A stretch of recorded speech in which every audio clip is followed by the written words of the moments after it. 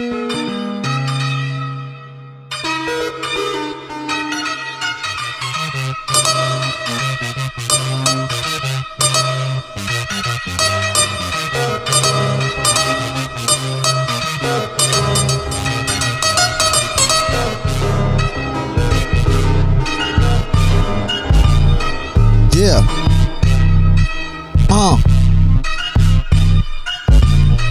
Ich bin wie ein Stromkasten, Motherfucker. Unter Strom und so. Check das aus. Ich bin was? Ich bin wie ein Stromkasten, in mir fließen 100.000 Volt, du kannst nicht loslassen. Hab ich mein Inneres jetzt rausgeholt. Es riecht nach Schmorbraten und es durchzuckt dich pausenlos. Entweder geht dir ein Licht auf oder du bist mausetot. Hier ist Satamsi, das Genie, der Meister seiner Leidenschaft. Wer nicht denkt, dass ich dope bin, hat keinen Geschmack. Früher wurde ich klein gemacht, die wollten, dass ich reinpasse. Aber jeder, der mich kennt, weiß, dass ich mich nicht darauf einlasse.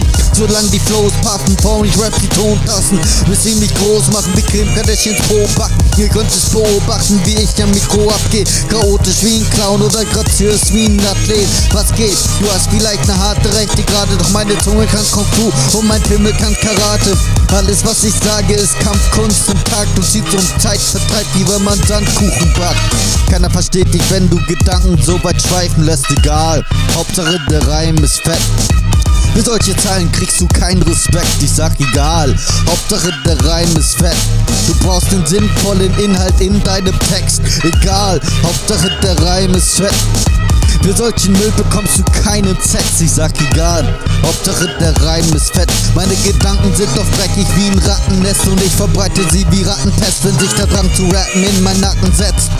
Quatsch ich drauf los, so wie Axel F, bis hier wie Ärzte bei Wurmbefall meine Kacke checkt, wortwörtlich mit der Nase in den Haufen bei meinen Tracks wie bei Schwänzen. Nicht blasen, sondern saugen aus dem Netz. Denn ich habe einen großen Traum, dass durch meine Raps tausende atemlose Bautzen aller Walking Dead. Wie in der Serie werden Beißer zum Sport gehatcht. Statt mit der Pumpgun werden weiter mit jedem Wort zerfetzt. Den Angehörigen hat Chili vorgesetzt, South Park Style. Hab ich meinen Kopf erstmal freigesetzt, dass er alles schweigen lässt. Heißt es nur noch Zeilenkind, kein Gesetz. Hauptsache der Reim ist fett. Keiner versteht dich, wenn du Gedanken so weit schweifen lässt. Ich sag egal, Hauptsache der Reim ist fett. Für solche Zeilen kriegst du keinen Respekt, ich sag egal. Hauptsache der Reim ist fett. Du brauchst den sinnvollen Inhalt in deinem Text, egal. Hauptsache der Reim ist fett. Für solchen Müll bekommst du keinen Sex, ich sag egal. Hauptsache der Reim ist fett. Hab ich einen Reim so fett wie die Mama von Howard Wolowitz, der von mir am Dauerbuch zeugt wie ein Land von einem Kolonist. Lass ich ihn fallen ohne Kompromiss, egal ob er kopflos erscheint, wie es der Geist von Sleepy Hollow ist. Jeder Beat an, spring ich über meine Schatten und mach Faxen. Werde schamlos wie die Möse deiner Freundin nach dem Wachsen. Mache andere platt, man kann sie faxen. Ich bin wie Tick, Trick und Tack, ich werde nie erwachsen. Alles was ich will, ist abgehen wie Schüler, egal ob sie meine Texte ablehnen wie Lügner. Ich will alle auf den Sack gehen wie früher. Und Gedanken durchwachsen wie Bücher, die Gedanken durchwaschen wie China.